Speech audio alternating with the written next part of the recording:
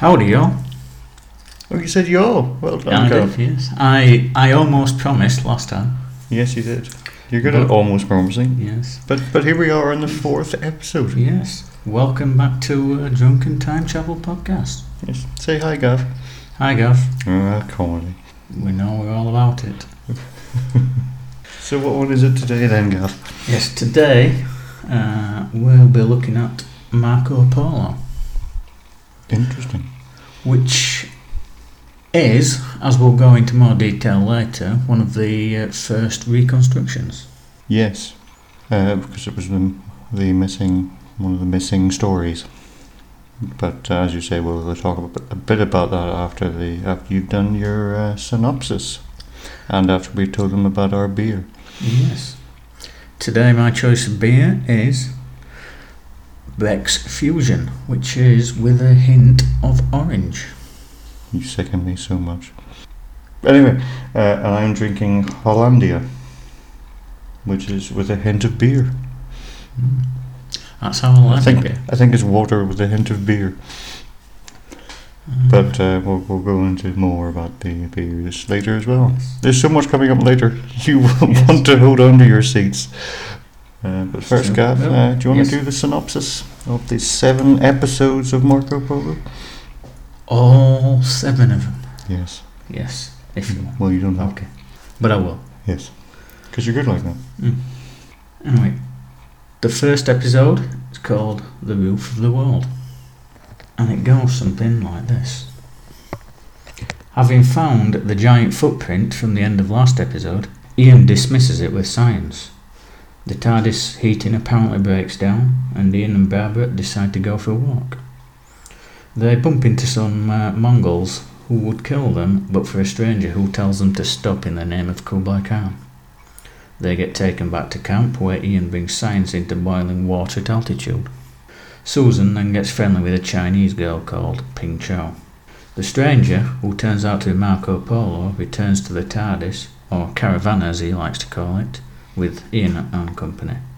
Unable to gain entry, he takes the TARDIS back to camp. With the Mongols not believing them to be evil spirits, the Doctor is denied access to the caravan whilst it is transported to the next town. In the next town, Marco decides it's going to use the caravan to buy himself passage back to his homeland in Venice. The Doctor finds this hysterical for some reason. I don't know why he's going mad for some reason. Meanwhile, Tegana plots to take the caravan for himself. That's the end of the first episode. The next episode, Singing Sands, or the one where we don't remember the snow from earlier. For the first 40 minutes of the episode, we're treated to a conversation between Susan and Barbara. But back inside, Ian plays chess with Marco. Susan and her new friend then follow Tegana, who is sneaking out of camp at night. They discover a sandstorm and decide to take cover behind a sand dune. And also, by which I mean putting the hands in front of their face. It obviously works against weather for some reason. Once the storm has passed, they all return to camp, no wiser as to Tegana's motives. The next morning, the water supply is being sabotaged by bandits, or at least that was they presume anyway. With ration supplies, Marco sets out to an oasis every 1 week from dehydration. Tegana then offers to go alone and bring back water. After drinking from the oasis, Tegana empties the gourd in defiance of Marco. It's a bit boring, isn't it? I can't believe you didn't make a midnight at the Oasis joke. I don't do comedy. No. As you have found out in the last 20 minutes. Yeah. The next episode is called The Cave of 500 Eyes. So, episode 3, 500 Eyes. Or the one where they can't decide what on the name. Asleep in the TARDIS, the Doctor awakens when water drops on his face. The TARDIS has excessive damp problems now, and you thought it was a mess with last story. They now decide to drink TARDIS damp. Tegana returns claiming to have scared off the bandits, but is sans water. The Doctor gives Marco a fake key to the TARDIS as he's now banned again and has his allowance taken away, which is a shame as they're now at a busy trading town. Tegana sneaks away again and Barbara follows. He's away more than he's there. I'd be more suspicious if he wasn't sneaking away somewhere. Anyway, Barbara is captured in the cave she followed Tegan into. Doctor and Susan go look for Barbara in the cave, and Susan freaks out when some cave painting eyes move, which was really the kidnapper spying through holes that are cunningly disguised. Episode 4, The Wall of Lies, or the one with all the sneaking.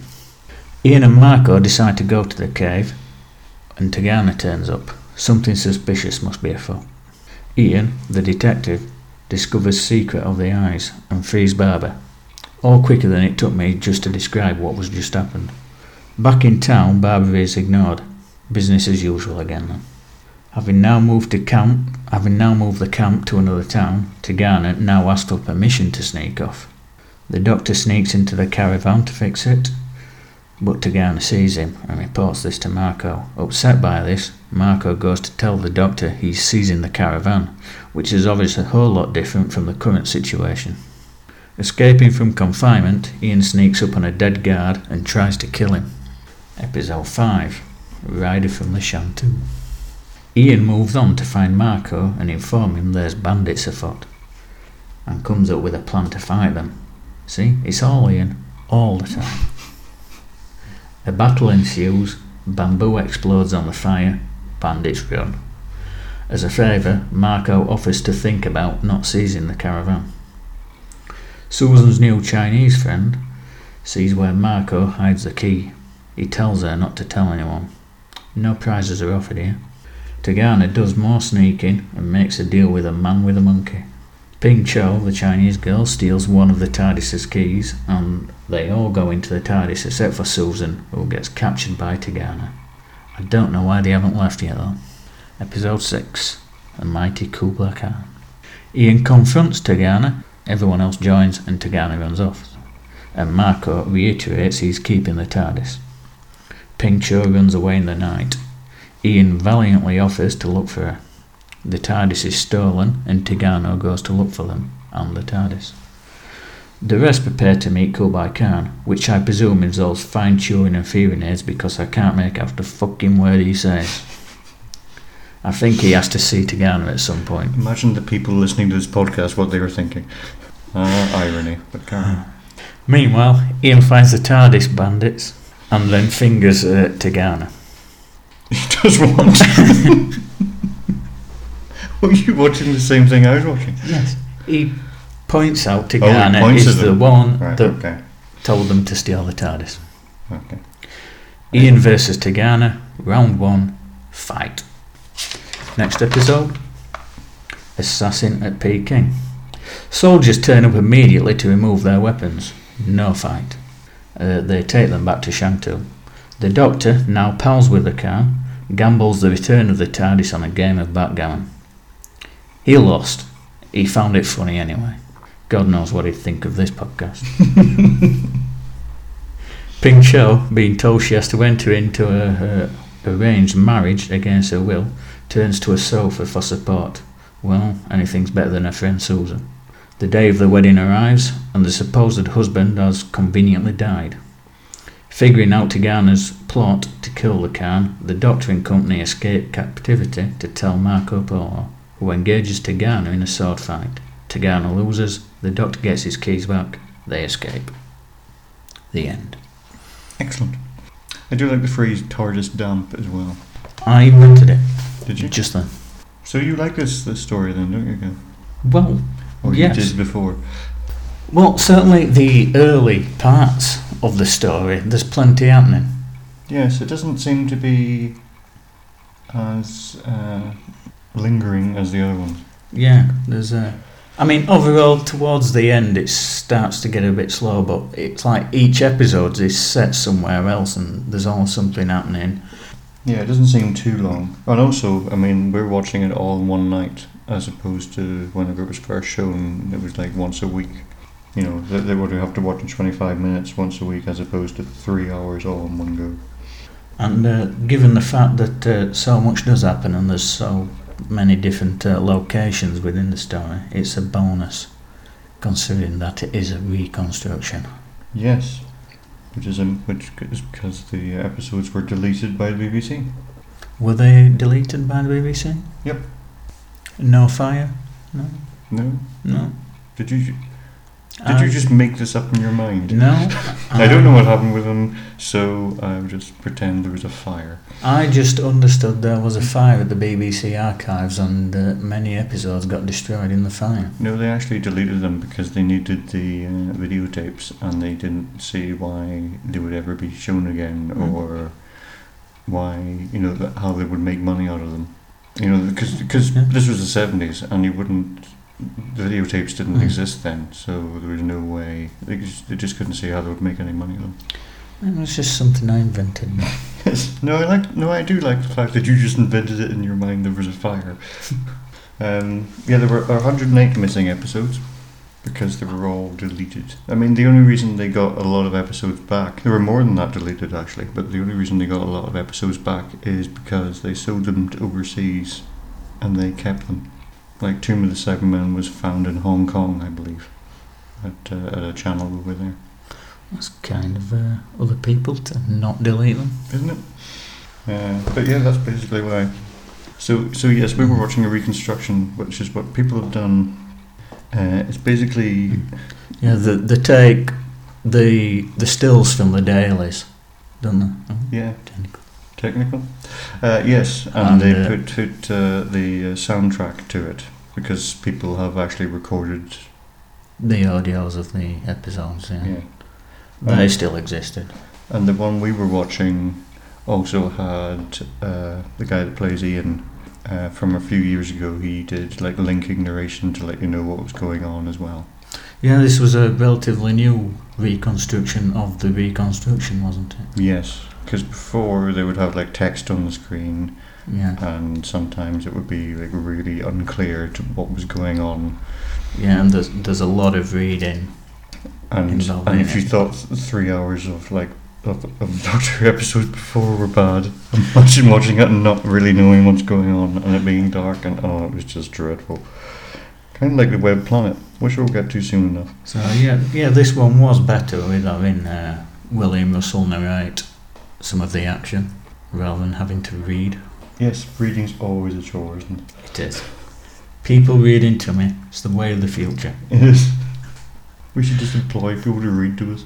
Stephen Fry would be good to read to us. I wouldn't be against that. I also liked at the beginning Ian's Sherlock Holmes type coat that he was wearing, that he obviously got from the TARDIS. Well, it did obviously sort of encourage him to be detective later on in the episode. But I'm just wondering that coat.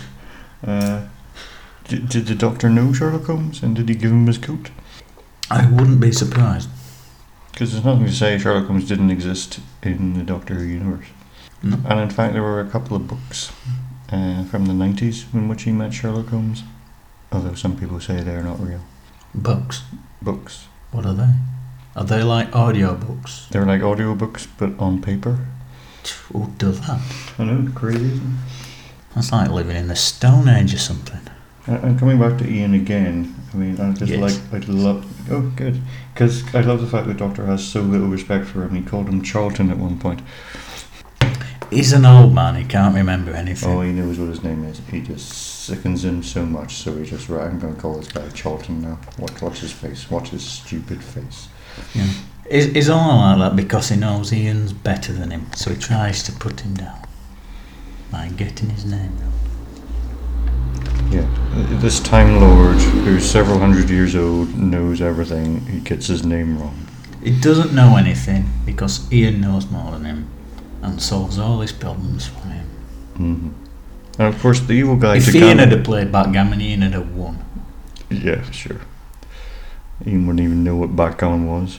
Ian thought backgammon was part of a pig. Tagana, the evil guy, of course, we knew he was the evil guy because he had a beard. Because this was the 60s and not all evil people have beards. And still do. Yeah. Comedy cunt. What was I going to say? Yes, and but I did like that even, Marco Polo was like a good guy in it, but even he wasn't 100% good and everything. He was suspicious of the Doctor and his companions. Very selfish as well. He's very selfish and he got angry a lot. Maybe he got angry fact, with he was a bit of a himself for dude. being selfish. He was a bit of a dick, in fact. It was a bit of a dick at times, yes. And he didn't even know what condensation was? No. Some kind of enlightened European guy, this one. Well, maybe he didn't recognise it because it was actually TARDIS damp and not condensation. Yes. TARDIS condensation that you can fill a jug with, apparently. No, I don't know about you, but I've never seen condensation. You can just put a jug next to it and it'll fill it up. And that's the TARDIS for you. Well, it is like almost infinitely big inside. Almost infinitely big inside. Yeah. I think it's bigger than infinite inside. Was it? Mm. You can't get bigger than infinite. You can. I'd get you Now to explain it. Now to Gav is going to discuss science with us. But I'm not Ian. No, you're not Ian. No. I'm not going to say you're better than Ian because that's the trap you want me to fall into. And it's not. I'm not going to do it. Nobody's better than Ian. Anyway, so this was another historical story. Yes, but different to the first one. In that it was better. Besides that, I mean, this was like taking like actual historical events to go back to. The first was just a time period, if you like. Are you saying Za never existed? Yes. Okay. Yeah, I like historical stories occasionally. It's just a shame they don't really do them anymore. They have had stories set in an historical setting in the new series, but they're obviously they all have like a science fiction twist. The last purely historical story was in the Fifth Doctor's reign. Really, that far back? 1981, called Black Orchid. Well, I would have thought I'm there'd been bringing the some knowledge. sense. Yeah, it's just Yeah, it's just I would like to see more. If they did because you don't have to have science fiction and things to make them. Wow, did I really say that? I would have said the Pompeii episode sort of is and fall in the category of It's the historical episode, but it did have the rock monsters. It did have rock monsters. Yeah. It's a twist on it. It's still actually going back to sort of events and things. Well, yeah, but then you could say that with the Agatha Christie story as well. Yeah. That's what I'm saying. They do historical stories nowadays, but they're not pure historical stories. But the difference between that one and the first one was the first one wasn't really a historical story. It was set in like a time period. Set in history. Yeah. Yeah. But it wasn't about a story in history. No. Well, it doesn't have to be. It can be set. Well, it's the only reason it wasn't is because it's back in the caveman and we don't really have any stories back then. Because they didn't have audiobooks. No, they didn't have audiobooks. Although I'd like to hear a caveman reading an audiobook. I'd listen. If it didn't mean me reading, I'd listen. Yeah, and what is it with them being forthcoming about what the TARDIS is and telling them we're from the future? Yeah, they seem to be doing that quite a lot. Yeah, and people sort of believing them, and also not believing them.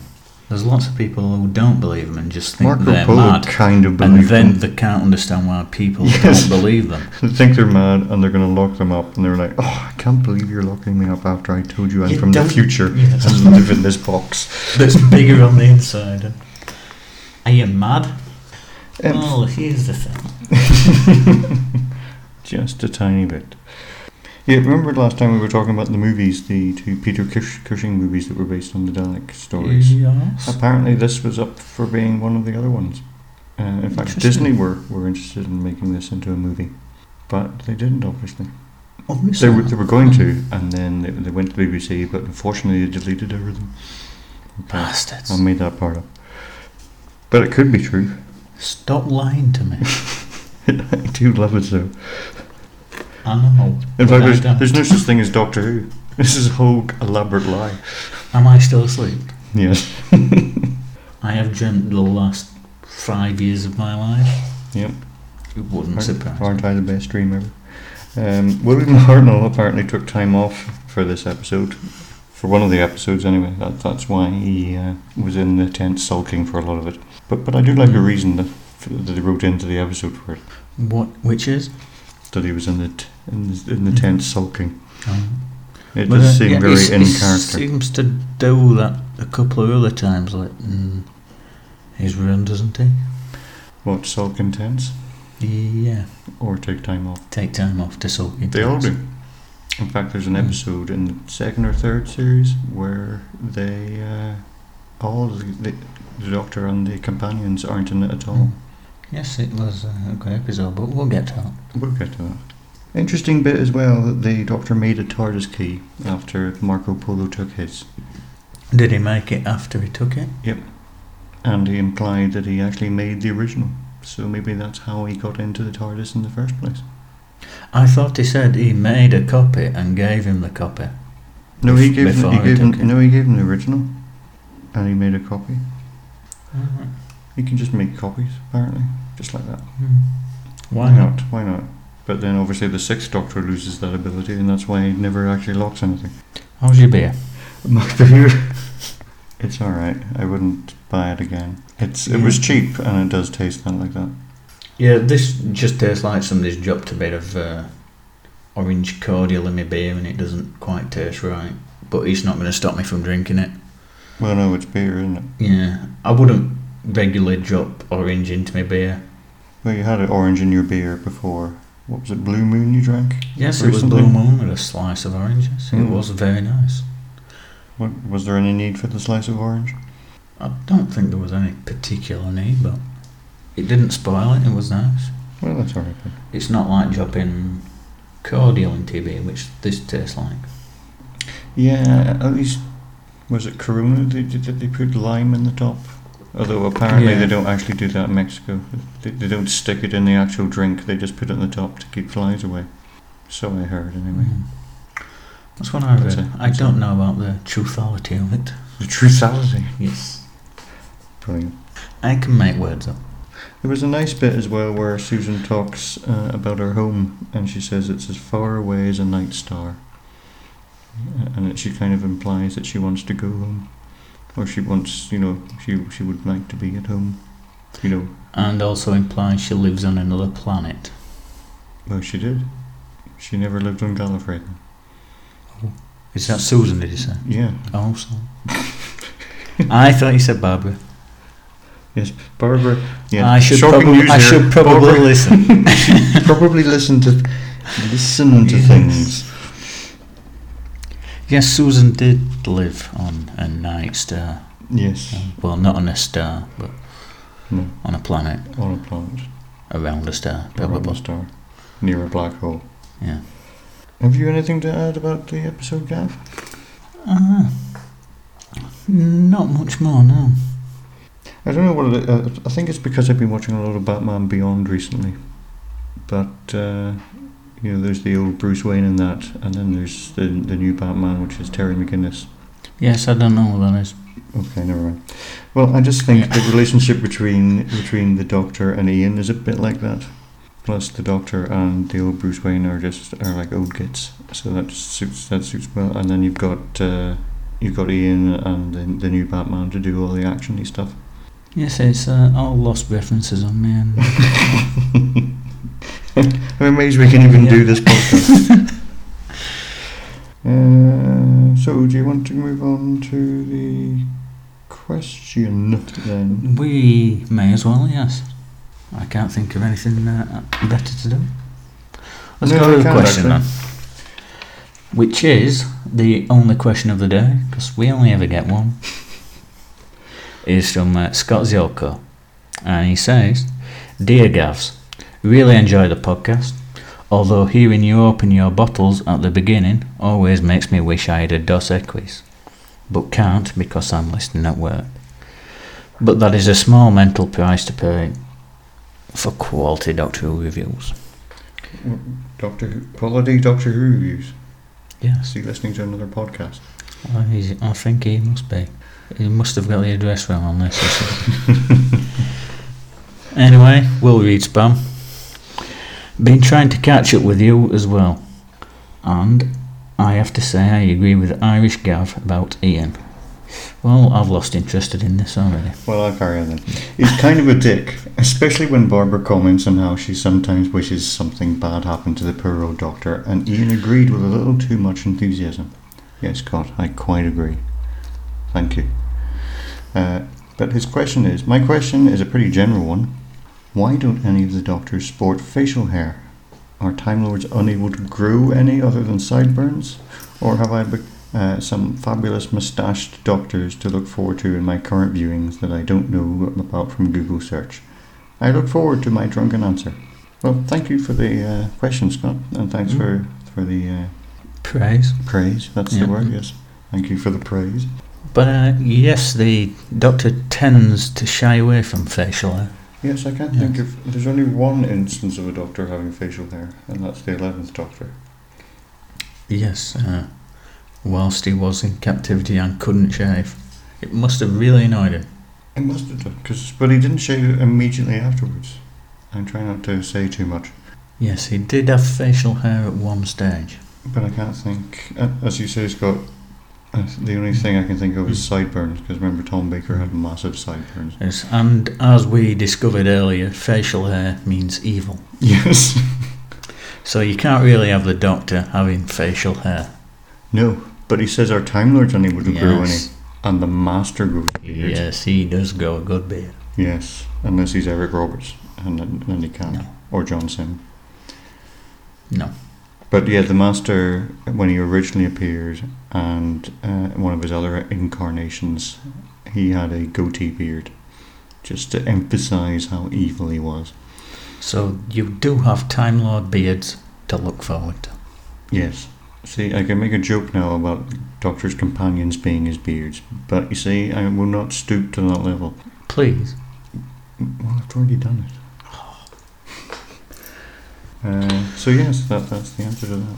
Quote of the episode then? Yes, what's yours? My quote of the episode is, I think you mentioned it briefly in the synopsis, is whenever Marco Polo says to the Doctor in the first episode that he's going to take his TARDIS or his caravan, and I just love the Doctor's reaction to it. He just doesn't give a fuck, basically. And here it is.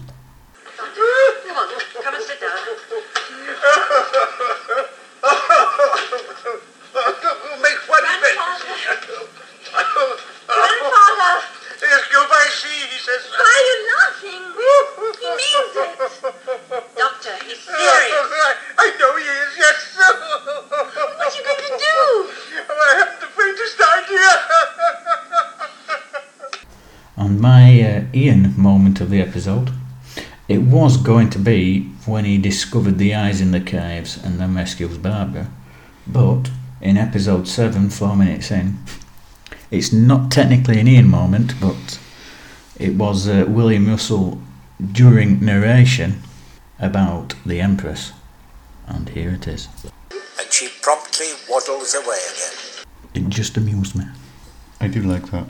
See, that's a good Ian bit, but obviously it's not Ian, it's the actor. Yeah, but I'll take what I can get. Yep, at your age you probably should. Comedy. Yes, so basically Marco Polo was quite good story. I don't think it was as good as the last one. No. But then the last one was just nuts. Well, yeah, considering it was watching stop frame animation, well, not even that. Yeah. But yeah, they're not the best things to. I mean, obviously you'd rather watch the actual episodes, but there you are. Yeah, it was entertaining enough to watch and hold some sort of interest because of the story. It is a pain trying to watch these reconstructions. So next time, I believe it's the Keys of Marinus. Yes, and I believe I'm doing that one again. So yes, you have a comedy-free synopsis to look forward to. And the Keys of Marinus was actually written by the same guy who came up with the Daleks. So can he actually do something that's good without the Daleks? Only time will tell. We'll see. So, if you have any questions, yeah, please send them in. The email address is drunkenTimeTravel@gmail.com. Please do send them in if you have any. You can find links to our Twitter and various blogs on our website. Yes. It's drunkentimetravel.blogspot.com. Excellent. I believe that's it for today then. And it's good night from me. And it's good night from him.